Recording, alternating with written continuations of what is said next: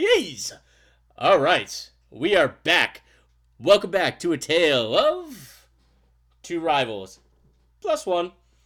I'm your host, Todd, at FF_Banterman Foster. Unfortunately joined by FF_Spaceman on Twitter, Dave Wright. Love the Goonies to start. I am pumped up. Underrated movie. I think I'm going to have to watch it this weekend. And fortunately joined by... And I'm Sean Kennedy at FF_Walrus. And I'm loving the Goonies riff too. And does really, as a further comp, it seemed like Dave is our data.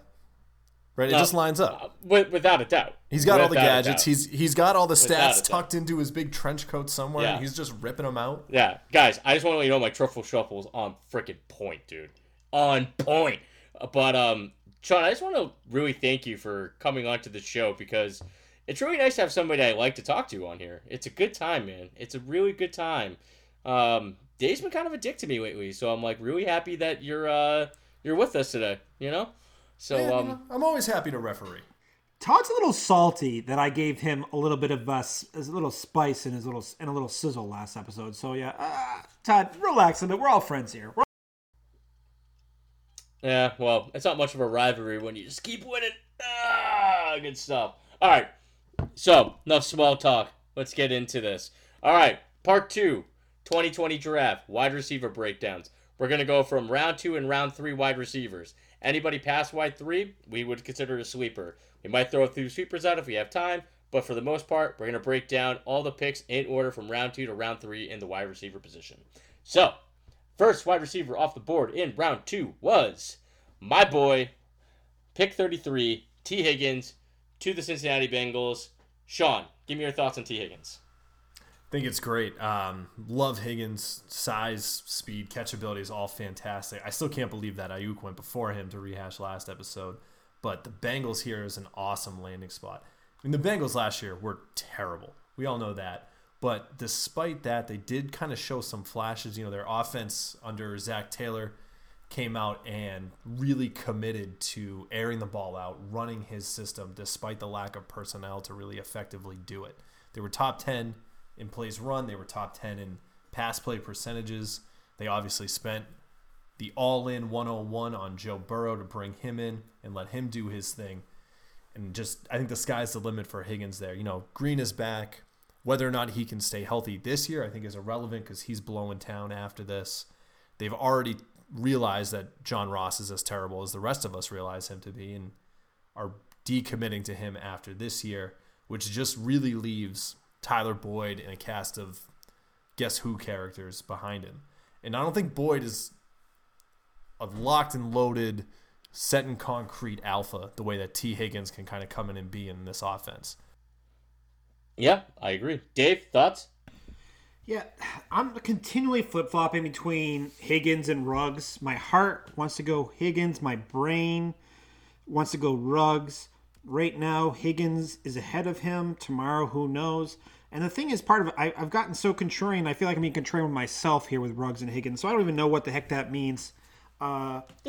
Ultimately, Higgins is my 201 he went 201 in the real NFL draft, and that said a lot to me how the Bengals value him.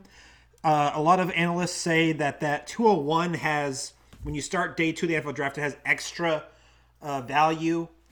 You know, coming into that day, all the teams have an extra day to stew on that pick, and with the Bengals going with Higgins, that says a lot to me. And when I look at Higgins as a prospect, I love it. Age 19, breakout age, in a very competitive program at Clemson. Slightly below average market share numbers, but I can explain that away. And just to show Todd that I'm not just blind to actual circumstances and all that stuff. Clemson was extremely dominant in the regular season. They dominated the ACC. They dominated all their competition. And the way they used Higgins at times, they really protected his health. When they got ahead by a significant amount, they just didn't play him. And when they played him in close games, his stats were through the roof. So I think that's why a lot of analytical people might be missing some stuff on Higgins. But not me, Todd. Not me. I've grown. I've grown. It's because you got all those analytics in that trench coat. Yeah. He's our exactly. data. So yeah, I got everything in these pockets. So we've had a lot of arguments over T. Higgins on this show, a lot. So and we're not that far apart, which is the funny part. He's got a phenomenal, so yes, low market share and not exciting market share numbers, but he's got great scrimmage yards and scrimmage touchdown numbers. Very efficient from yards per reception point of view. Slightly above average from scrimmage yards per team play. And he meets the requirements as an athleticism standpoint. A lot of people dinged him for his 40 time out at the Clemson Pro Day. When you adjust that for speed or adjust that for his size and height, it wasn't that bad of a score. That it was a solid requisite for an NFL caliber and a successful NFL wide receiver. I like me some T. Higgins. The only drawbacks is why he isn't higher for me and why he doesn't really separate from Ruggs is I don't like Zach Taylor. I was very uninspired by Zach Taylor. He didn't use Joe Mixon out of the backfield because that's Joe Mixon's real strength as a receiver. Didn't do that. Very run-oriented. I'm not impressed with Zach Taylor, and I'm not really thrilled about the Bengals organization as a whole. There's nothing inspiring about that ownership group that makes me excited. So there's a little turmoil there with the Bengals. That's pretty much what my big point was. 2020 is a tough gauge, but I love this spot for the long term. I'm also with Dave. Zach Taylor is less than inspiring. Some of his quotes are just painful to read. But yeah, no, I mean, I've been loving Higgins. I think that his size and athleticism, the fact that this guy has the ability to has that high point catchability, kind of like ability to fight off defensive backs, I think it's going to translate really well into the NFL. That's like a thing with Rager, like that was a knock for me on him. It's like he was very used to double and triple teams, but there's a big difference once you make that leap into NFL DBs. I think that Higgins is not going to be somebody to give you Billy because he's just a mammoth human, So the athleticism there, the production was there in Clemson. The athleticism I really like. I love the landing spot. This room must have been losing their mind. Well, excuse me, rooms. Like the GM's living room must have been losing their minds when they realized that he was there. So, this was a dream come true of a landing spot for the Bengals. And he pairs with Burrow. You got Boyd and Green there right now. They've already came out and said they're not picking up Ross's option.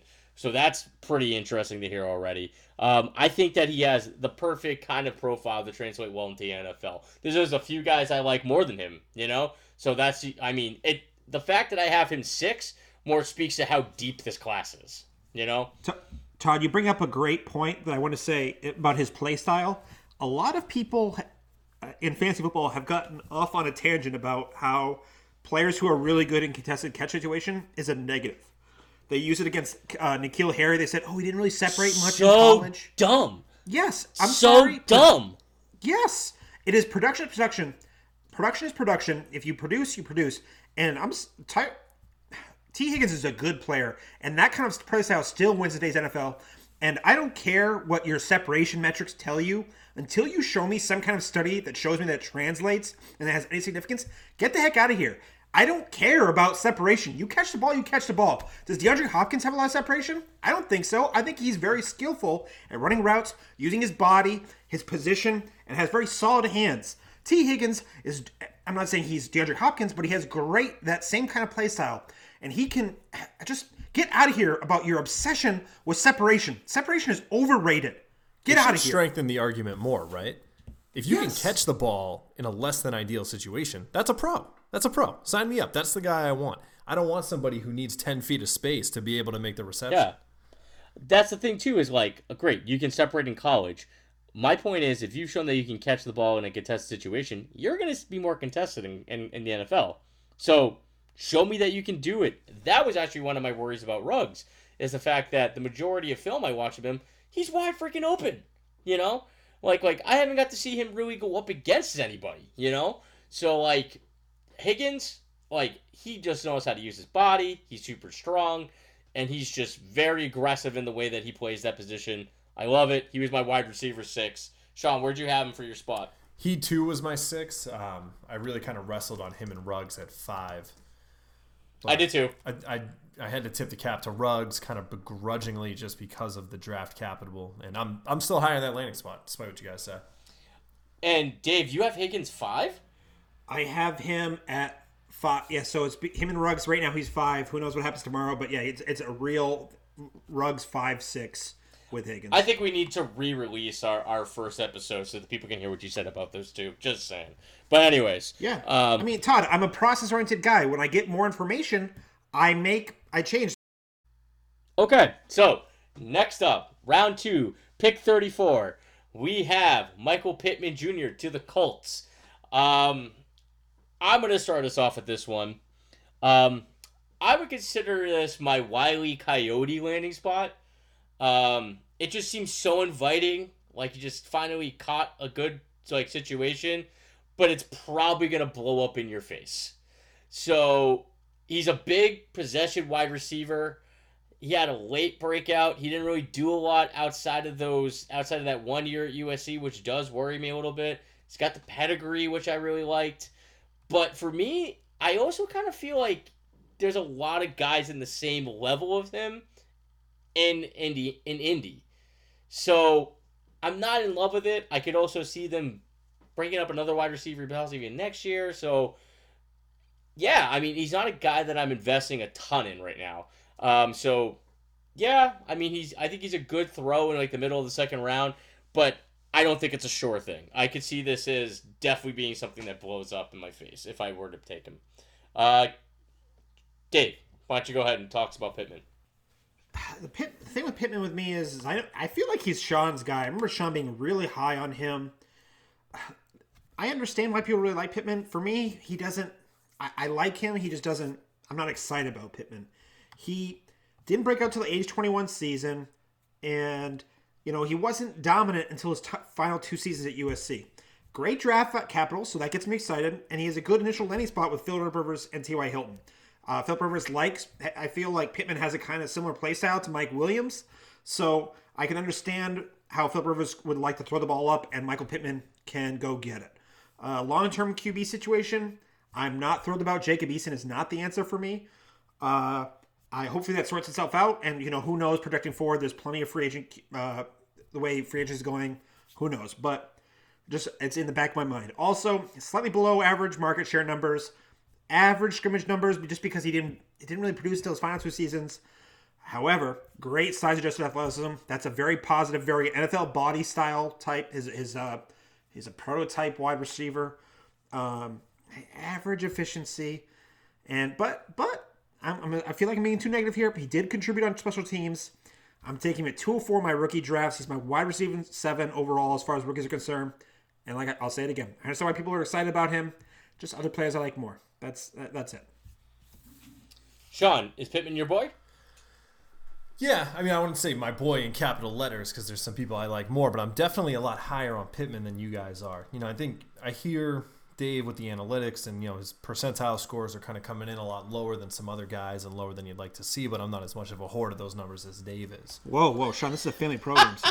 I love it. Keep it coming. Family program, we spent a lot of time talking about Nick Foles' anatomy at one point. And that's very important for people to understand how babies are made. Is that a metric that we're measuring? What percentile does he fall in, Dave? I don't want to crash this podcast by pulling up the database. But anyway, continue about your Michael Pittman love. So I think, Pittman, he's a big body receiver. He's pretty sure-handed.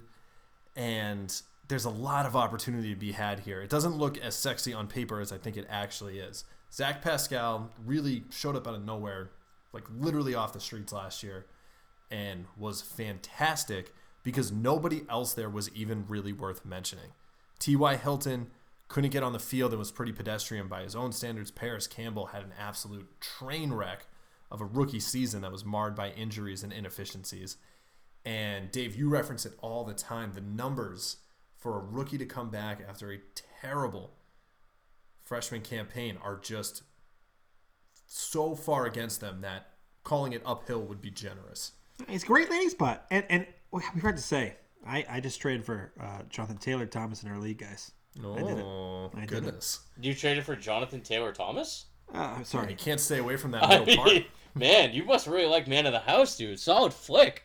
How did you not go to Home Improvement as your number one Jonathan Taylor Thomas reference? Because it's an unbelievably underrated movie, bro.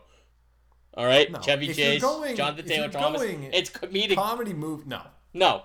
It's comedic genius. Go watch it and tell me I'm wrong. No way. The one with the kid from Peterborough and Tim Allen, where he gets him out of the Venezuelan jungle, is far better. Jungle to Jungle? Jungle to Jungle. Oh, No. phenomenal. No. Much better Phenomenal. than Man No. of the House. Bias. New Hampshire bias. Awful.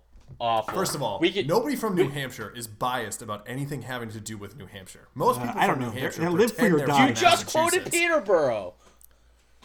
Yeah, because I don't know that kid's name. We are off the But rails. you got it. We are You off understood the rails. reference. So I'm going to stand by it. Anyway, Michael all right. Pittman steps into a huge role. I think Phillip Rivers behind this line is not going to be the 2019 Rivers that we all grew to hate. I think he's really going to come in. He's going to flash back to that 2017, 2018 form where he's got that high passer rating. He's efficient. He's not throwing 10 million interceptions. And His kids are depending on him. yeah, right. He's going to have 15 kids by the time this season's done with. He's got mouths to feed. He's got to play.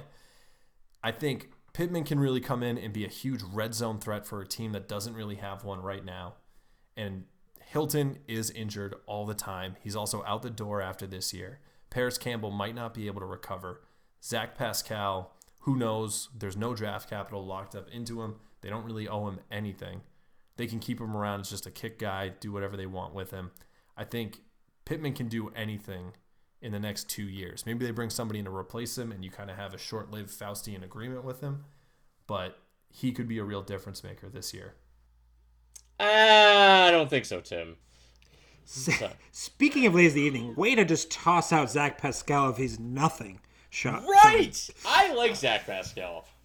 I do. UDFAs matter. Hashtag it. Peter Howard, my boy. They All right, can let's keep matter. going. I'm just saying, if you're the only game in town, you look like you matter. But you're still replaceable. Literally, you're saying everybody has a question mark, including Pittman. That's my point. I'm saying, yeah, there's an opportunity there, but there also might not be an opportunity there.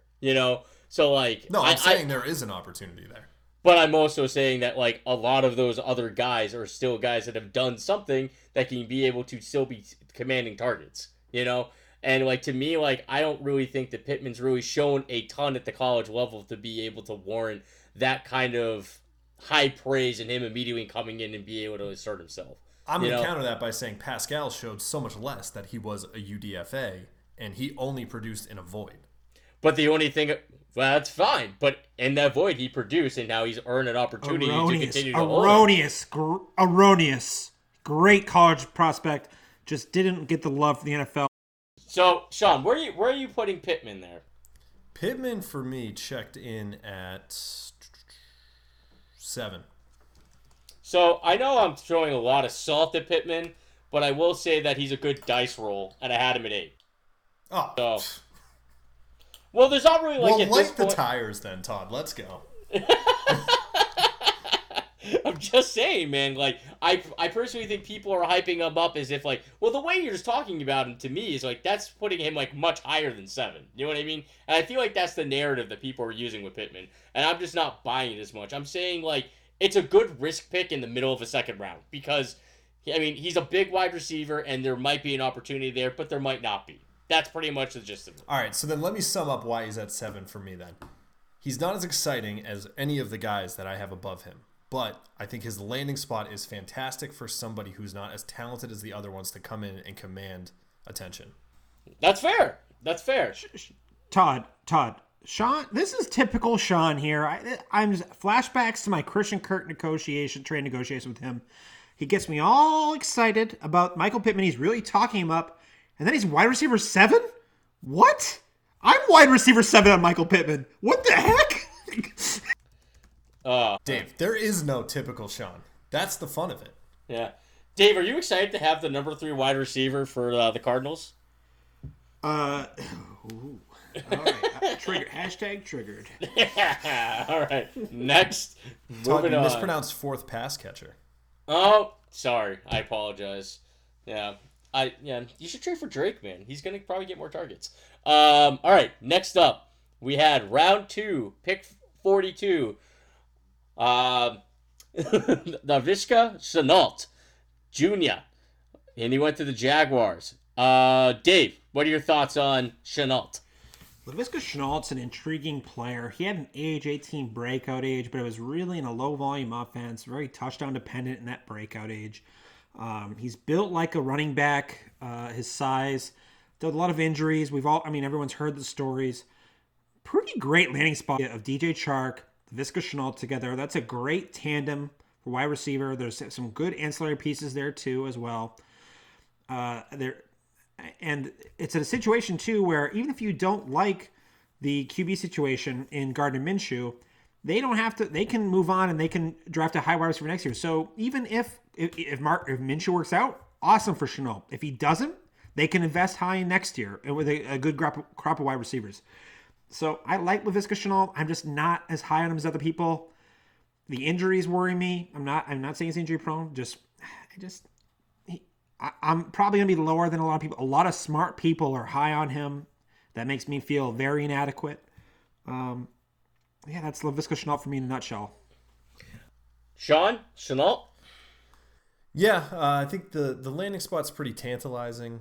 The Jags, obviously, DJ Chark came on strong last year. D.D. Westbrook's still there, who teases at times, but never really seems to follow through all the way. Chris Conley is serviceable. But those two are gone after next year. So I think if Shenault can stay healthy, there's a lot of opportunity. It just seems like he's a guy that perpetually has an asterisk next to its name. Like, oh, he's good, but asterisk for the college production that he did have. He's good, asterisk, for the injuries that he's sustained. So, I'm kind of staying away from a little bit of that, but I think he could be a great late scorer. And I think the reason is Dave's talking about the QB situation, reason to be hesitant there. But I think it shouldn't be scaring people off as much as it is. Because I think Minshew showed last year that he's really got this kind of Ryan Fitzpatrick, Jameis Winston, Ben Roethlisberger edge to his game where he's not necessarily accurate. He's not the best read guy, but he's just going to keep hucking the ball.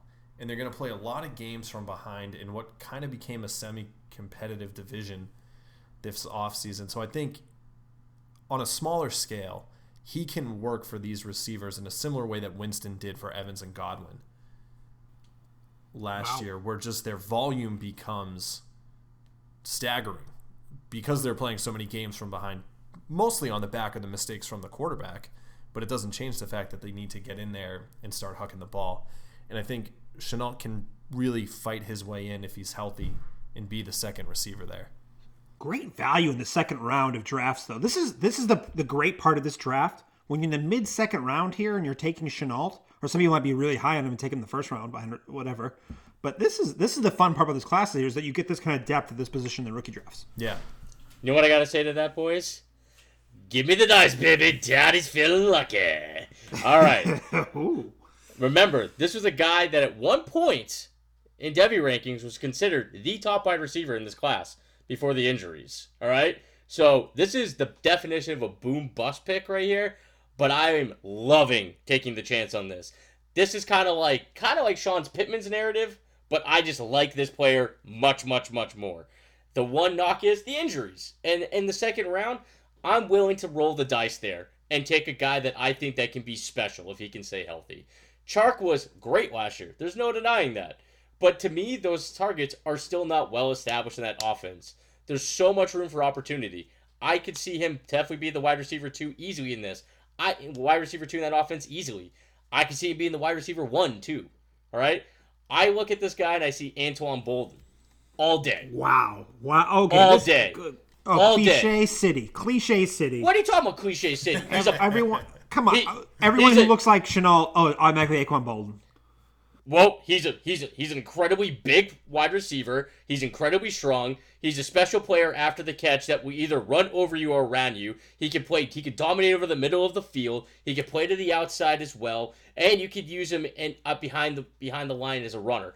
That's literally what Bolden did. I will say, Todd, he has, according to PFF, he has the highest success rate against man coverage, which is a very predominant in today's NFL. So that is amongst the rookie class. So that is a very plus thing for Shenault. So I'm not going to be all negative here.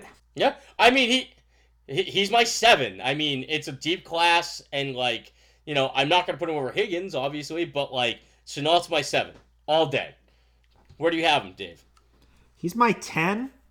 So Terrible. I'm a lot lower than you. I take him at 207 in rookie drafts. I'm not going to get him. It's okay. I understand. It's just there's other players I like over him. Yep. Sean, where do you have Chenault? Yeah, he was my 8. If he slid mid-second, I'd start getting pretty interested. Yep. But not before that. Yeah. He was a guy I was really excited for 205 before I ended up with Kenny Golladay. But what are you going to do, man? What are you going to do? All right. So, next, we have second round, pick 46. KJ Hamler went to Denver. Sean, why don't we hear what you have to say about this first? Hamler was a guy who was pretty interesting coming out, but with this landing spot, I don't think I'm very interested in him. He's good talent. You can't get him down for that. He's quick. He's speedy. But I think, right now he's probably projecting to be the 6th at best pass catcher on that team. If you're talking Sutton as the 1, Judy as the 2, Gordon as the 3, Fan as the 4. And then you got probably Lindsey as the 5, and now you're looking at Hamler all the way down at 6, provided he beats out Deshaun Hamilton, which shouldn't be too hard. I don't know. That's not enough to get me interested. There's for this offense to sustain that many people is unheard of. Does Hammer move the needle for you, Dave? Oh man. I was very high on Hamler coming in. This is great draft capital. I mean, he had a second round pick, high second round pick. I really like Hamler as a player. However, that landing's great pick for the Broncos, but his landing spot overall is uninspiring because, like Sean said, he has a lot of target competition. It really is an exciting offense. I think there was he's going to be a steal in drafts because he's falling very far. A little interesting factoid: he dealt with a lot of injuries in high school and college. He didn't play football for 2 years. So then that's why he had an age 19 breakout season because that's when he got back onto the field for Penn State. Average market share numbers, but he's great from a scrimmage touchdown and yardage numbers. Amazingly efficient in college, just amazingly efficient. And the only thing is his size is okay BMI, but his size and play style, people complain about his drops and that he doesn't do well in contested catch situations, which I understand. I really was disheartening to see him go behind Jerry Jeudy, Cortland Sutton, even Noah Fant, and then Melvin Gordon's going to take touches or catches away. But he's going in the mid to late third round in rookie drafts, and I have him at 303 as my wide receiver 12. That's a guy that I'm getting in a lot of places, because he is a great player. It's just maybe not for fantasy purposes. Yeah, I'm not too high on him either. I wasn't really too high on him pre-draft either. And really the only thing about it was pre-draft. Like, I think he's a good player. I just really couldn't figure out. He's a speedy, elusive guy. I couldn't figure out, like, what his ceiling was or, like, what his floor really was. Like, he was a tough guy to, like, peg. Now that he's, like, buried on a depth chart and the wide receiver 3 at best, he's easily just like a third rounder to me. If you're getting him in the early third round, you might be landing some major value. I'm not looking him in the second, particularly in Superflex. He was actually available. I had the 307 in the Superflex draft recently. What? Yep. I took Jacob Eason. I just vomited in my mouth when you said that, Todd. That's fine.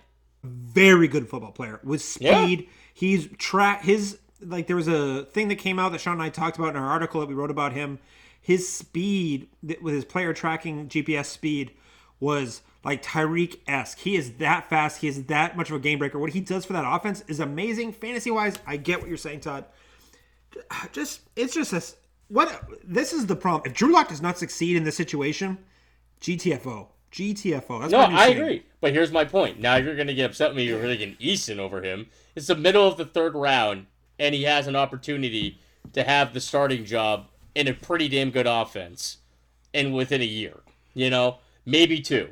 And to me, it's like in the middle of the third, like my return on Hamler versus Eason potentially is pretty easy for me in a super flex pick for that one. I understand. I will say, Todd, KJ Hamler and Best Ball Dynasty. Ooh, very Best attractive. Ball. Great. Very attractive. I like that. He's a big Best Ball guy. He's the Ted Ging of that team. I like it. Sean, where did you have Hamler on your rankings? Oh God, way in the basement. 17. Oh, Sean, that hit me right. That hurt. That hurt. It hurt a little bit to do. I was really hoping he was going to go somewhere. I didn't expect him to go to a juicy landing spot, but maybe something like the Chargers, something that's a little more interesting. Sean, now you're just teasing me. Talk about the Chargers. So 17. Brian Edward to the Chargers. 17. Who do you? I had to add Rose.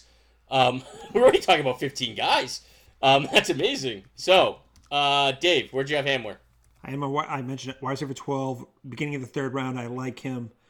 So let me get this straight. You're freaking out over me taking Eason over the wide receiver 12. No. Well, the thing is so Todd, now we want to get to all right, so okay. I understand. So QBs after the first round in NFL draft have an 8% hit rate. So that's all I'm going to say is that what I'd rather have is, say if Jacob Eason even shows any promise after year one, I'll spend the extra capital it takes to acquire Jacob Eason, but I'm not going to waste a rookie pick. I'd rather draft a running back or a wide receiver or even maybe a tight end. Not in this draft. I'm joking. Screw the tight ends. But I'll take a wide receiver, tight end, and then if Jacob Eason even shows any promise, I'll spend the extra capital it takes to acquire him. All right, fair enough. I also think in the mid-third round, there's not much capital to be spent there, but that's fine. No, I meant like next year. So say if Jacob Eason shows any promise, similar to Gardner Minshew, who went undrafted in a lot of formats, so fifth round in Superflex, I'll spend the extra capital to get to get Gardner Minshew or a Jacob Eason type, and take a shot on KJ Hamler just because of the profile. That's it. Because QBs are very low probability after the first round of NFL draft. All right, I'm not buying into that, and I'm not going to get into it right now either. We have a quarterback show coming up at some point, so I'll save it for that one. Next, all right, let's see. Round 2, pick 49. Dave's favorite, Chase Claypool to the Steelers. Dave, tell us about your love for Chase. So Todd, I could sense the sarcasm there. Good job, you're getting better. No, I know. I work on my social skills. I'm good. So I'm gonna just quick he shout. teaches it, ladies and gentlemen. I know, that's what I teach. So my man, Crescent Sorby on the Twitter. He's a host of the Monocle Dynasty podcast. He did a great write up on Chase Claypool recently. We talked about it extensively before he released it. He basically says everything that I want to say, and he mimics my process. So essentially, Chase Claypool for me, late breakout age against mediocre competition at Notre Dame.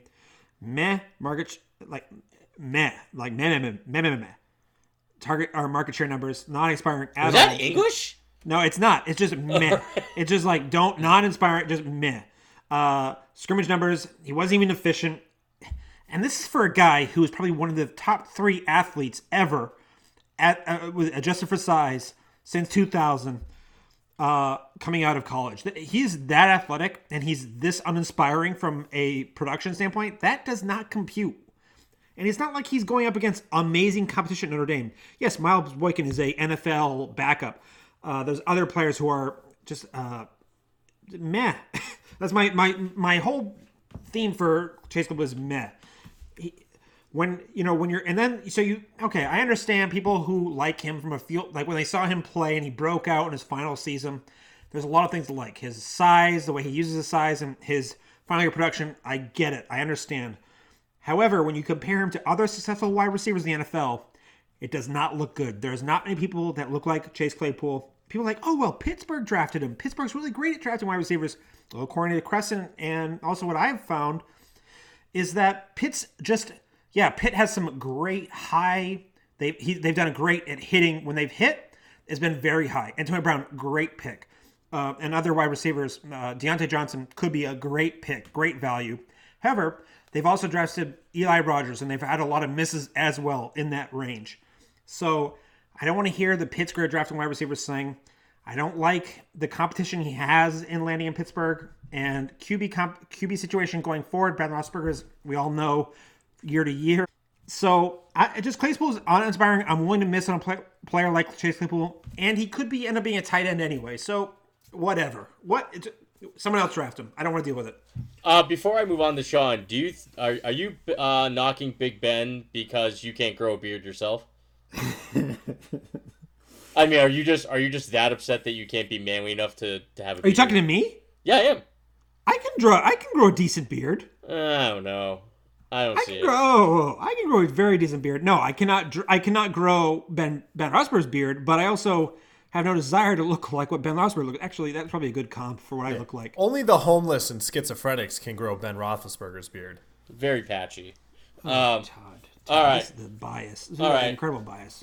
Enough of Dave's inability with facial hair. Sean, tell us about Chase Claypool. Yeah, I mean, all you need to know is he went to Pittsburgh, and they're fantastic at developing wide No, receivers. they're not. Right? That's not true. That's not true. No, Claypool has a ton of red flags. I think he's got an exciting highlight reel to watch. He's just so friggin' big. And, I mean, an interesting stat, like Dave said, is, his size-adjusted metrics are great. Him and Calvin Johnson are the only two receivers to be at least 6'4" and 235. Problem is Calvin Johnson actually produced in college in his offense. But anyway, right. Continue. I mean, Claypool had 13 Interrupting touchdowns. Cow says what? 13 Dave? touchdown. Oh, Jesus. big deal. So I think, the tight end potential here makes Claypool worthy of just a late-round dart throw to scoop up. They took him in the second. They have some idea of what they want to do. The quarterback situation is devastating. They've got Ben, who's a mess. Clearly is dealing with a lot. They've got their backup, who's got half a skull after last year. And then they've got their third-string guy, who they nicknamed the Duck, which can never be good if you're throwing a ball. So I think, if they're going to get Claypool in with a second-round pick, they have some kind of plan. They only have a Braun for, I think, this year, and he has never been somebody to gain a vote of confidence in fantasy. He might Except be worth for that 1 year where he was dominant in Indy. But yeah, continue. Right, and, he just happened to have a great quarterback. Like Ben Roethlisberger, but yeah, continue. Yeah, I'm supporting your arguments, asshole. I'm just bitter. I'm just bitter because, Sean, before you continue, people have been, with Chase Claypool, people have been speculating that Juju's not going to get a second contract. And I'm just bitter that people think that insane. Claypool can even mimic what Juju has done. And They're not even remotely the Those same. are the same player kind of either. people that think they can learn to fly by eating mercury. I think that, Claypool's worthy of a stash because the tight end position right now in fantasy is so devoid of any kind of depth that if you're playing in a tight end premium or a two tight end league, he's going to be worth something if he retains that eligibility. I don't even think you're in a one tight end league that's worth it for me because the whole thing about it is like if you're taking Claypool, you don't have to take him before the third round. And if he's being taken before the third round, something of value is falling to you anyways. So for me, like the possibility of the tight end eligibility, that's enough for a third round consideration for me. The athletic profile is there. I don't think I need to talk about that more because you guys have been gushing about it. But for me, like the landing spot's interesting because, yeah, Pittsburgh has a great track record with developing wide receivers. no, they do not. They do not. But besides that great track record of developing wide receivers, that's the problem, is that they developed a lot of good wide receivers. There's question marks at that position, but the reason there's question mark is because they're all very good.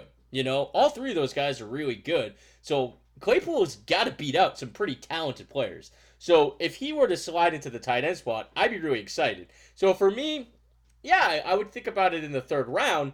It's just a matter of like probably late third round, probably where I'm looking for him. And I'd be happy with that because you didn't really spend any capital to take a risk on a guy that if he does have that tight end eligibility, you didn't have to spend anything to figure out that position.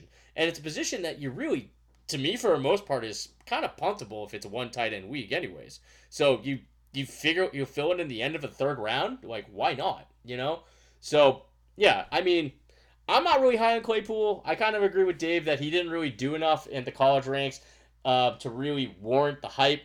But at the same time, like he put up enough in his last season and all the other pieces that we already talked about. He's enough of a sleeper, like dart throw at the end of a third for me. All right, Sean, where do you have Claypool? Claypool for me was down at 13.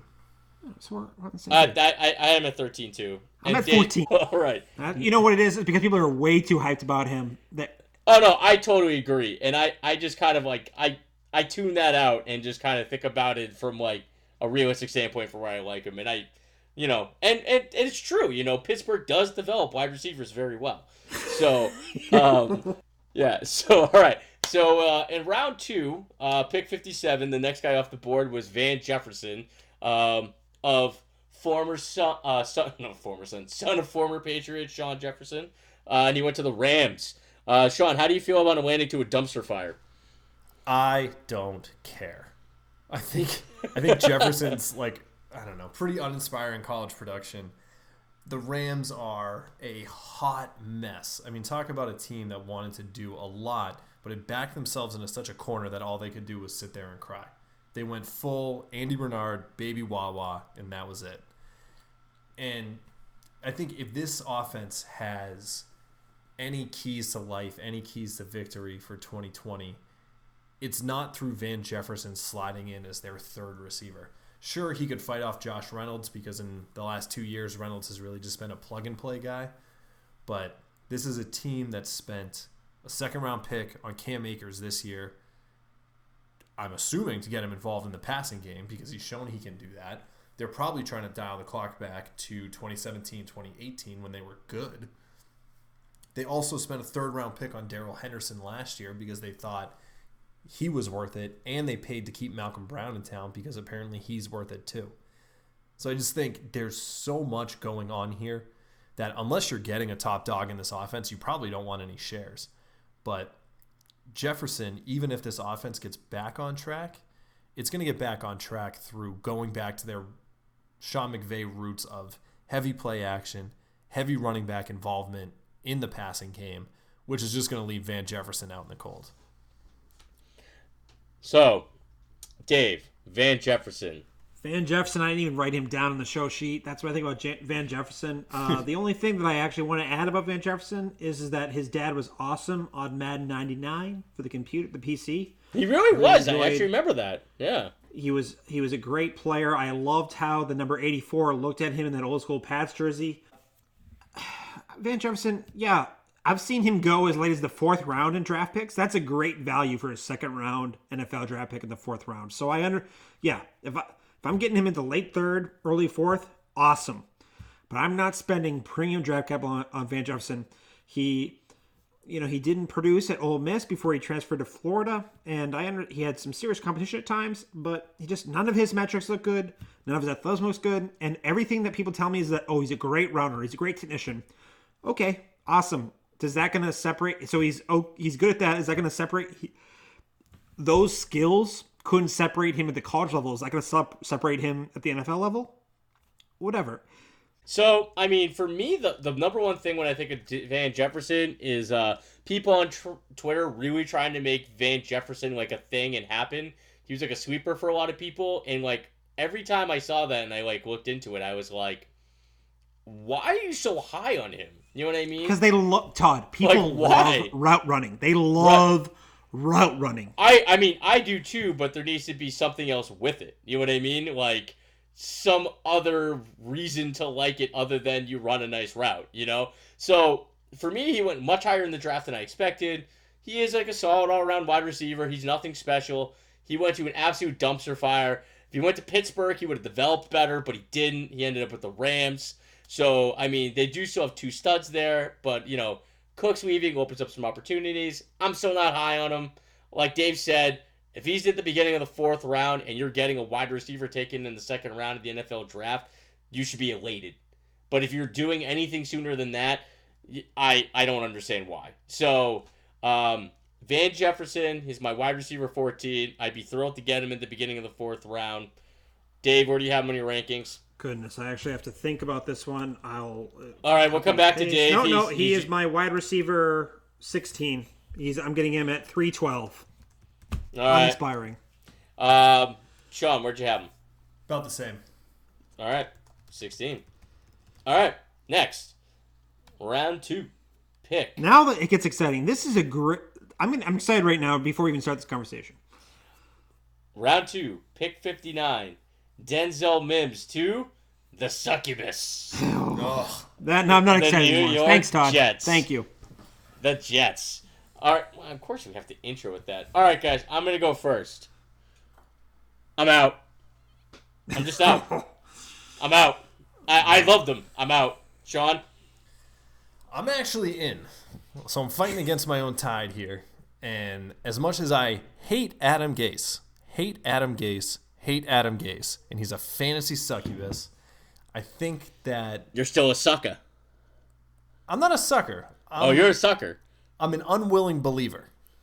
That's a synonym for a sucker. No. I'm the guy who stays home on Sunday but still bows his head at a wedding. That's how I'm feeling about Denzel Mims. That's a sucker. That's a sucker? That's a sucker. Wow, okay. I think, all right, well, to show how much of a sucker I am then, I think if Mims falls at end of the second, beginning of the third, I'm willing to scoop him up there. Just because as much as Adam Gase sucks, and as much as he sucks the life out of all of us and humanity in general, with his eye rolls and his pill popping on the sidelines, or not pill pop, but whatever he was hitting, the poppers that they used to snap people out of concussions on the sidelines, rips out our fantasy hearts and stomps all over them. There's nobody else there. You got Crowder and nobody behind him. And I think Mims' profile is so much different than Crowder that Mims might be able to step in and carve something else out. Sure, the Jets aren't the Steelers, and Adam Gase isn't Mike Tomlin, and they're not this wide receiver factory, but the Jets could still maybe find a way to make Mims work. I think Darnold is still holding on to some potential despite Adam Gase's best efforts.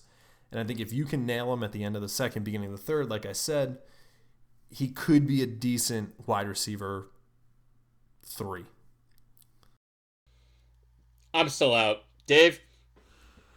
I'm struggling. Who was the wide receiver that everyone's really excited about for the Dolphins under Adam Gase? Oh, there it is. Leonte Carew. I am having flashbacks to Leonte Carew majorly with Mims. I actually like Mims, even saying that. You can't really... he is a fantasy succubus. I just can't say that enough, like Sean. And Todd. Actually, Todd more than Sean. But...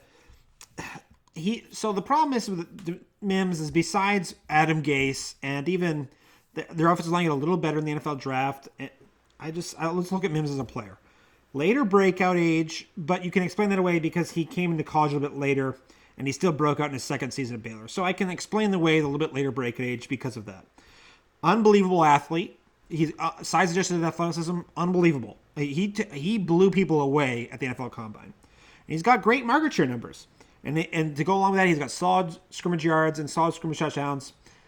He's one of those things where I'm very happy getting him in the beginning of the second round. That's just where I am. If he hits, he hits. If he doesn't, he doesn't. It's tough to get excited about any New York Jet wide receiver. Yeah, that's pretty much the reason I'm out. So if there are two teams I choose to avoid in fantasy, it's the Jets and the Jets. So, yeah, this broke my heart. I was very high on Mims. He was a guy that I latched onto pretty early on when we started talking about rookie wides. And he started climbing other people's boards, and, I was getting excited. And so another thing besides the landing spot that, really bothered me is, why did some of these other guys go over him? What happened? What was not attractive for Mims to be in those other landing spots? Sean, would you have been more excited for Mims if he ended up in Pittsburgh? We've already talked to death what they do for wide receivers there, but I think just... Yeah, that's what I'm saying. The opportunity, but what if the Rams had taken him? Despite him being in that pecking order, I'm buying in a lot more on him than Van Jefferson. Well, to the moon. We're to the moon if he lands in the Rams. We're to the moon. No, I'm absolutely loving it. You know what I mean? Not loving it. I'm liking it better. That's true. You know what I mean? I'm just not buying into this. You know what I mean? Whatsoever. There's nobody on the Jets who I really want. I took an Orford team and Sam Darnold is my second quarterback. I'm like, God, I got to write this out until I can figure out how to get out of it. So, yeah. They invest in offensive line. And the thing is, even though Gase sucks. he does suck. He sucks. sucks. But for some random reason, his teams have a more wins than you'd always think they have. Yeah. And Sam Darnold was a great. He was a very good QB prospect, extremely young coming in. There is some hope that a gunslinger could just zero in, because that's what Sam Darnold is. He's almost a Brett Favre-esque type of player. If he could zero in on Denzel Mims, there's a lot to hope for that he could just be the guy. Todd, you and our buddy B-Sad, another shout out to B-Sad. I know he's listening. Probably the only person, again. But no, Jared's listening. That's Jared's listening. That's true. Oh, shout out to Jared, too. Love how you're building your dynasty team, Jared. Anyway, Mims used to be my kind of player. Athletic, has the market share, but the landing spot and gate, it really does matter. He just pushed me in the back. There's gonna be people are still taking him the end of the first round, and I'm out on that. I know you guys. Oh, that's terrible.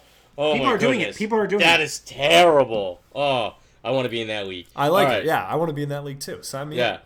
All right. So I know I'm like trashing, like I'm out. I do have him 11, just for the fact that like I really liked him before he landed in the worst possible place. So I mean, I'm still gonna take him over Hamler, who's buried. Claypool, I hope, gets to put in a different position, and Van Jefferson, who had no business going over him. But I don't like it at all. You know, in fact, if I pick it, I feel dirty. So, Sean, where'd you have Mims?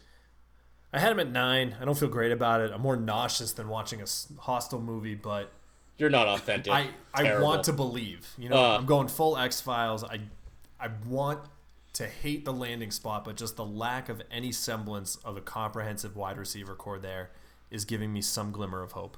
Dave, I want to take a guess. He's your 9. That's funny that you said that. He's my wide receiver 9. I'm taking him at 206, 207, and I'm probably not going to get him there. However, at wide receiver, if I was able to land him, I'd be excited at that price point. A guy with that kind of profile, even despite landing spot, there's a very good chance that Gase could be fired after this year, and then everything's roses. But then saying that, then you still have to deal with Woody Johnson. So then, that still sucks. But yeah. Point being is that he's that good of a profile that I understand why people would.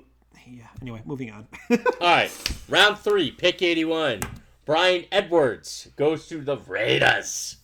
Dave, your guy ends up with Ruggs. How ironic. So, Dave, tell us about Edwards. Oh man, do I want to talk about Bryan Edwards? I am extremely excited to talk about Bryan Edwards. And yes, your good point. Very interesting that he landed with landed with Ruggs in Las Vegas. Get to that in a minute here. But what do I love about Bryan Edwards so much? Well, age 17 break age, first off. Check. Love to see it. True freshman in the SEC at South Carolina. He broke out. Love to see him do well and show his true talent. Also, he had a decent amount of competition while he was at South Carolina. 4 targets. He had to deal with Deebo Samuel in his time there. And Bryan Edwards still put up excellent market share numbers and was relatively efficient from a scored yards per team play point of view. People ding him because of his low ADOT in college. Well, there was not the best of QB play, and they had to manufacture Edwards touches in the screen game because of the lack of talent at the QB position. So I'm not really worried about his ADOT. And, just wheels up for Bryan Edwards. He's a great value in rookie drafts right now, going the mid-second to the late second of Superflex rookie drafts. Oh, man, love that value. He's actually my wide receiver 8 technically, but I like him. I really do like him more than Ruggs. I like him more than Pittman. But I don't have to take him ahead of those guys. That's the best part about Bryan Edwards. I can wait a little bit. I can trade back if I have to and target Bryan Edwards. So give me some Bryan Edwards. Market share, check. Age-adjusted production, check. Athleticism, check. Great landing spot to compete with Henry Ruggs in Las Vegas. He could end up becoming the number 1 if Ruggs isn't the true unicorn that we think he is, because Edwards in his own right has shown that he can be an alpha wide receiver. So, it's funny that Dave brought up the point about him potentially being the one. I was going to ask that question, like, is there a point, well, assuming that Ruggs would be the number 1 wide receiver, great, based on the fact that they drafted him to be like that, could he be better than Ruggs? I say there's a possibility that, yeah, that could happen. So that's where I like his landing spot from a value standpoint from where he's drafted. I like him in that offense, versatile athlete, dynamic player, played in an uninspired offense, the number one guy that Dave sold me on is Edwards. All right. I liked Edwards from the get go. I have him on my heavy team. He was a guy that I was really high on. I wasn't as high as Dave on him because of the depth of the class. But once this landing spot happened and I heard Dave in my head, I was like, I like it a lot. I like it a lot. And I have him at 9. Only because I think he's a better player than Pittman. I just think that Pittman doesn't have as messy of a situation as Edwards does, even though it is also messy. Todd, I appreciate the kind words you just said. Those might be the nicest things you've ever said to me about the things you said about what I said about Edwards. Also, too, Derek Carr has been known to be a dump off kind of guy, and Edwards is a little bit lower A-dot guy, closer to the line of scrimmage, screen guy, one of the highest screen targeted wide receivers coming out. I could see why Carr could build a rapport with Edwards too. Don't you mean Mariota? Oh, yes. I set you up perfectly for that. Oh, yes, Tom. Sean, while Dave takes off his pants, can you finish Edwards up for us? Yeah, I like it. Edwards was probably the first rookie that Dave and I really connected over in this class. We were like, it was like Michelangelo painted us touching fingers on that ceiling where we were just both like, yes, Brian Edwards, one of the better guys to come out who will go lower in this draft. And I think this is a crowded room. We already talked about that with Ruggs, but I think Brian Edwards can really fly high here. I think a lot of those guys don't profile the way he does. I think a lot of them can't really touch him. Tyrell Williams had all the opportunity in the world last year. He didn't do a ton with it. He got hurt. They can also bounce him after this year, which I think they're probably going to because they have so many guys on the cheap right now. They'd be crazy not to.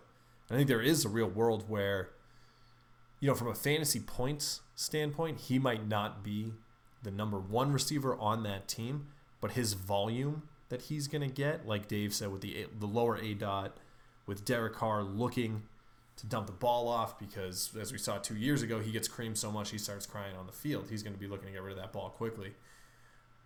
Edwards really has a chance to pick up a ton of targets and a ton of volume and production here, and I think he really could be fantastic. And I think a lot of people are sleeping on him, and you could slide in and pick him up. So do you have him as your wide receiver 11, I'm guessing? Wide I receiver do. 11? Can I ask you a question then?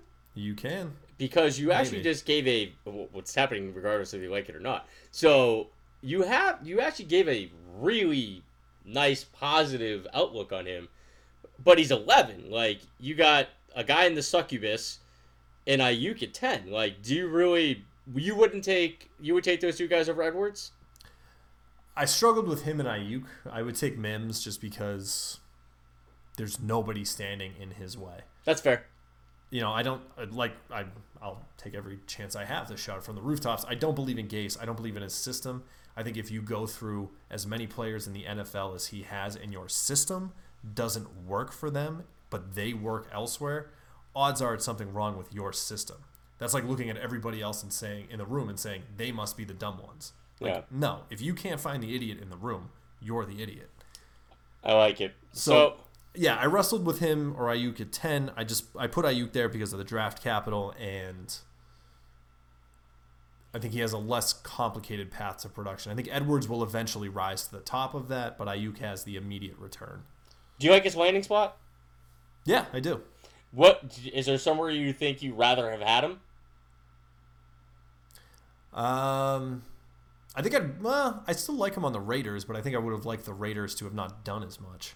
Yeah, fair enough. All right.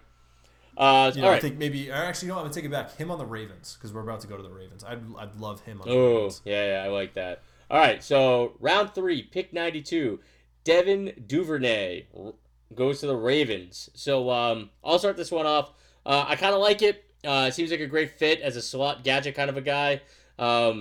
I traded the 412 and a future 4th to trade up to 403 to get him. And I was ecstatic to get him there.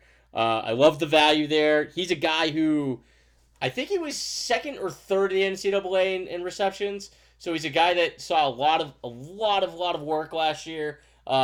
Phenomenal athlete. He's the kind of the guy where like you hear about all this speed and athleticism. He's a guy who gets lost in that conversation, who's just as fast as the majority of the guys in this class. So I really like where he landed for there because of just there's opportunity there. It's not exactly a pass-heavy offense, but it is an offense that's somewhat balanced, So, yeah, I mean, he's a guy that I like at the end of the third round if he's there. And then I'm like, he's a good stash. For me, I'm not looking to, rely him in 2020 whatsoever. But he's a good stash, and if something happens in 2020, I'll consider it a bonus. So, Dave, Duvernay. Duvernay, track star. He went to Texas. He didn't really explode until his final season. That can be explained away by poor QB play at Texas for a lot of times. But boy, did he explode. Say that again? But boy, did he explode. Yes, he did. Catches, and man. He's a bigger slot guy, so that he prototypes to a great NFL player. He really fits that Ravens offense very well. The only problem is that what weapon is he on that offense? It's tough to get excited for him. And they only threw 460 times last year. Even if Lamar Jackson continues a passer, it's tough to get excited. I understand why people like Duvernay. He's a great. He can even stretch the field from the slot. Great after the catch. Yeah. So it's tough to get inspired about Duvernay there. I'd rather at that position. I'd rather gamble at at running backs than wide receiver because a lot of the talent is already picked over at that point. I mean, the other reason why I like him in that landing spot, Dave, is because you don't really know what kind of weapon he is. He's the kind of guy that, I don't really see they have the guy that's going to work the middle of the field, And he's the kind of guy that I really like, being that specialist, working the middle of the field. I mean, I'm not saying he plays like Welker, but that's the kind of, player that pops into my head. I don't see. He's more of a stretch guy than Welker. And is it crazy for me to say that James Prochet beats out Duvernay? Is that insane? No, is that insane at all? Not so insane at all. That's the problem. I really like him as a priority pickup. If you're in a 4-round rookie draft, that is a priority free agent pickup. All right, and I really hate that you just brought that up before we have our draft. So anyway, but Duvernay is. But that's what I'm saying. I'm not talking about a big investment. If you're it's a boom bust, man. That's what any late third, early fourth is. But I'm just saying, the production, the athleticism, and the role are all there for him. I just don't know if it's there in 2020. And if it doesn't land there, I didn't really spend a lot of draft capital to go on a guy that I really like his profile. Sean, Duvernay? Yeah, I think he can be a sneaky play towards the end of the drafts. I think, if he can slide in and work underneath. Obviously, Marquise Brown and his limited availability last year showed what he can do as a field stretcher. I mean, that Miami game was insane to watch. Andrews is obviously going to account for a huge part of that offense, but beyond the two of them, there's really nobody else. We talked about it on the running back show. This isn't a team that uses them really in the passing role, and that's because of Jackson and his ability to roll out and just tuck and go. But I think whether it's Prochet, whether it's Duvernay, I think it'd probably be Duvernay over Prochet. Also, two of the slickest names to say back-to-back as I do that out loud. Duvernay can come out. He can be the guy. I think he can kind of become that safety valve for Jackson that running backs typically are for other less mobile quarterbacks. As he rolls out, he starts to draw in the cornerback, the linebacker who's out there kind of policing the flats a little bit. Duvernay can separate as they come in, and he can really eat up that 5-6 yards that people are relying on the running backs for. So I think he's worth a pickup. He's worth a look. Because at that point, it's all dart throws, and I think some of the other dart throws you'd be looking at have a lot more complicated paths to production than Duvernay would. Yeah, I agree. So I actually put him at my wide receiver 14 because I just noticed I put Van Jefferson over him, and I'm appalled by myself. So Duvernay just jumped him now in real time. So congratulations, Duvernay. I give you respect over a guy who had no business being ahead of you. So I have him 14. Guys, where do you have Duvernay? Wide receiver 15. Todd, I agree. He's right ahead of Jefferson for me. So shockingly, I'll even take Claypool ahead of Duvernay. Ooh, and that's where I stopped. Still ahead of Jefferson by a fortnight, but in front of Claypool. I had Duvernay at 12. What did you have Claypool at? 13. So yeah, Duvernay at 12. I like it. All right. Yeah. All right. So that rounds up the 3. So I'm gonna fill this in. So for my 16th, I had Gandy Golden. In my 17th, I had Tyler Johnson. So Dave, I see 13's open for you. Who do you have at 13? That is Antonio Gandy Golden. That's a pretty juicy landing spot. There's not a lot of target competition in Washington. I really like Antonio Gandy Golden. A couple guys we didn't talk about. Quez Watkins for Philly. I think he could be better than Jonathan Hightower was drafted ahead of him. Is that your 17? Yeah, exactly. He comes right after Van Jefferson. I really like Quez Watkins. He's a great pick in the 4th round if you need wide receiver. And then it goes Tyler Johnson. And then Gabby Davis, who's tough to get excited about in Buffalo.